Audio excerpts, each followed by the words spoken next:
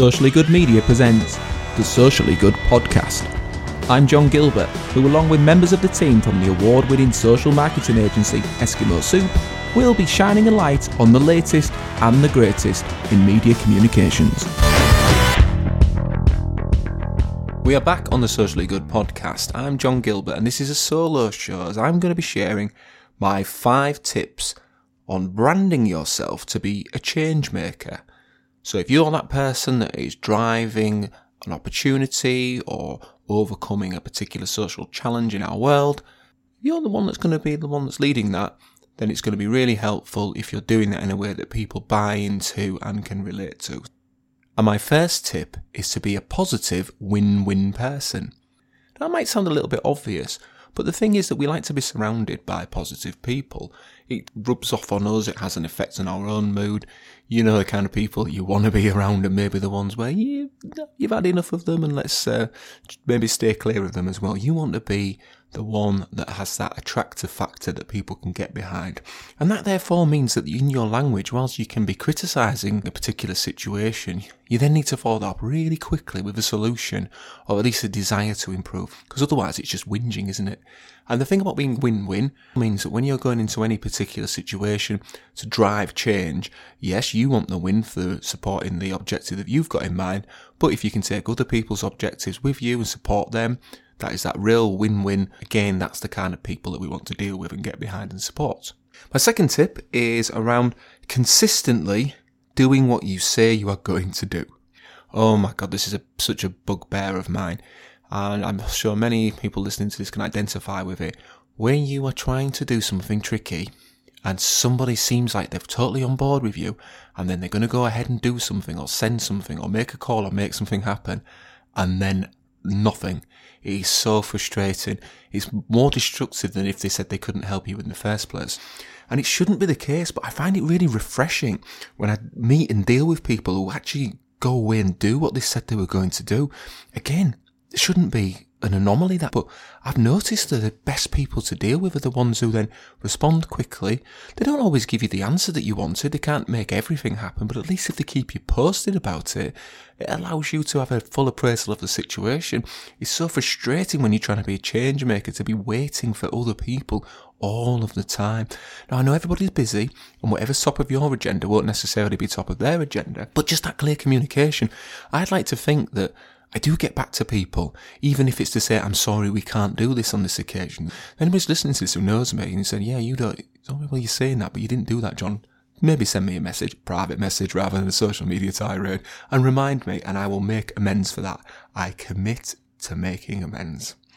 The third tip that I have is about recognising other people's achievements.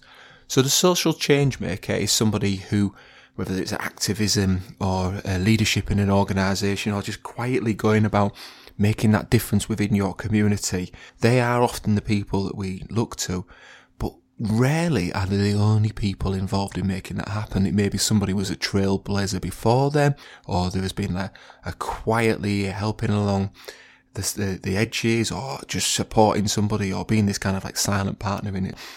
I think that you can look to good leadership of the people that recognise that anything that's successful is a team effort, a partnership effort from other organisations, other stakeholders in there as well. And I like to listen quite carefully to people and the language that they use. And if it's I've done this and I've done that, it does great on people and they will get the detractors. If they're using we and together and really talking about the challenge in a more objective way rather than their individual role within that, that is something that you think, you know what, this person gets it. They're much more of a win-win operator rather than just in it for the personal glory or for their own individual agenda. The fourth tip I wanted to share was, whilst the third tip is about recognising other people's achievements, you should also recognise your own achievements, or at the very least, get somebody else to do so, because that's the way you're going to make your mark. Your reputation is your value. It's a very British thing sometimes not to blow our own trumpet, and certainly that's something that I've struggled with in the past in terms of being overly humble at times. But there's a difference between being overly humble and then selling yourself short. And I think the way that you can recognise your own achievements, again, is to say, we've done this, we've been involved in this, not I've done this and I've made that happen. I think that language, but also association with those differences is really important. And if I look back, and I'm not going to give any examples, but if I look back at things that I've been involved in, we've done so much, certainly in the part of the world that I live. I think there's things that have got a good legacy that are still running and they're successful and are really benefiting people that I've had a part to play with in that, but don't necessarily get that recognition, and maybe that's held me back in my career. The other option I've identified there is about getting somebody else to do it, and I think that is an appropriate way. Now, that could be bringing in a PR consultant or somebody managing that for you, but if you're a part of an organisation and you've got a team, then as a team we should be promoting each other's achievements. At Eskimo Soup we've recently produced a company video that will be going out in the new year, and within that we've done interviews about what it's like to be a member of this team. Now, we didn't ask each other the question, what's great about you? What's great about working with you?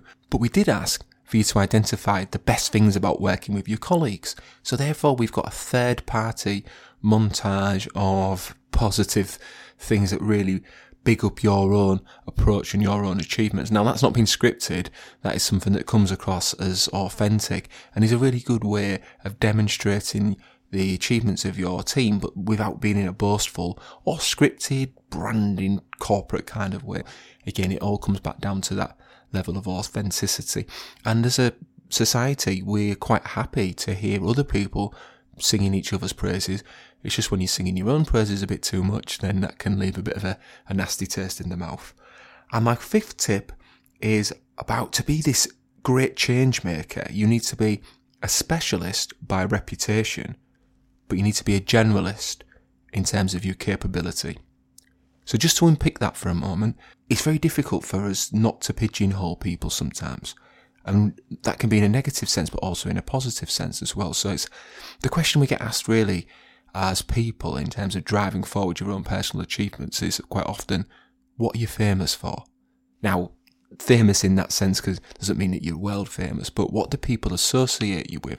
And somebody like myself who really is a generalist, that's maybe not the best way of doing it. So it's about your branding exercise of what are the things that you stand for in the change that you're trying to make in the world. And then that, by association, is involving in the initiative, the organisation, the thing that you're passionate about making change around. You're going to be linked to that intrinsically.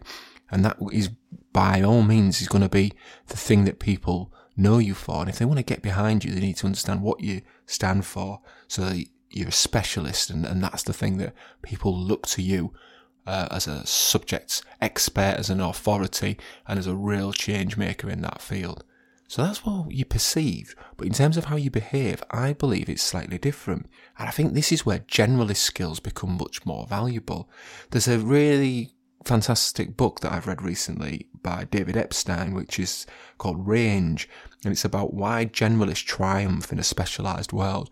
And within that, he breaks down many people across the course of history who are very well-known specialists in their field, but he talks about the skills in which they were required to excel, actually draw upon a whole range of experiences within their life. And certainly in terms of teams, they've found that teams of generalists will outperform specialists in almost any scenario. So whilst you're going to be a specialist by reputation, that means that you need a rounder base of skills and personalities and just kind of experiences in order to look at things in a different context and apply how you can solve any particular challenge that you're faced with. So in summary, about branding yourself as a change maker, my tip 1 is to be positive, think and act win-win. So whilst you're trying to win, make sure that the other people that you're working with are going to benefit from it. You're not using people, you're not hopping onto the next person that you can utilise for the resources and bleed dry and then move on. It's about that kind of lasting benefit for everyone. Tip 2 is about how you can consistently do what you say you are going to do. Sounds really obvious, but that's surprisingly rare in my experience. Tip 3 is recognising other people's achievements. As much as you may be the leader of any particular cause, make sure that you're not the one that seems to be just taking all of the credit there, because people will start to question your motivation, and you may find that some of the great supporters you've had along the way maybe aren't as with you as much as they were if they feel like they're not getting that recognition, because at the end of the day, we're all people with needs, and recognition is quite often one of the core needs for many people. The fourth point alongside that is that whilst that's true, make sure that your own achievements aren't lost within that, but the fact that you were a part of something that's then gone on to be significant has got a lot of credibility. And if you aren't comfortable with doing that, find another way in which somebody else will sing your praises as well. And the fifth and final point is, whilst we need to have a specialist reputation to be a change maker in a particular field, the skills in which you need to make that happen tends to be that more of a generalist. So you do need that broad range of skills and experiences at the disposal of your cause. So thank you ever so much for listening to this episode of the Socially Good podcast. I've been John Gilbert.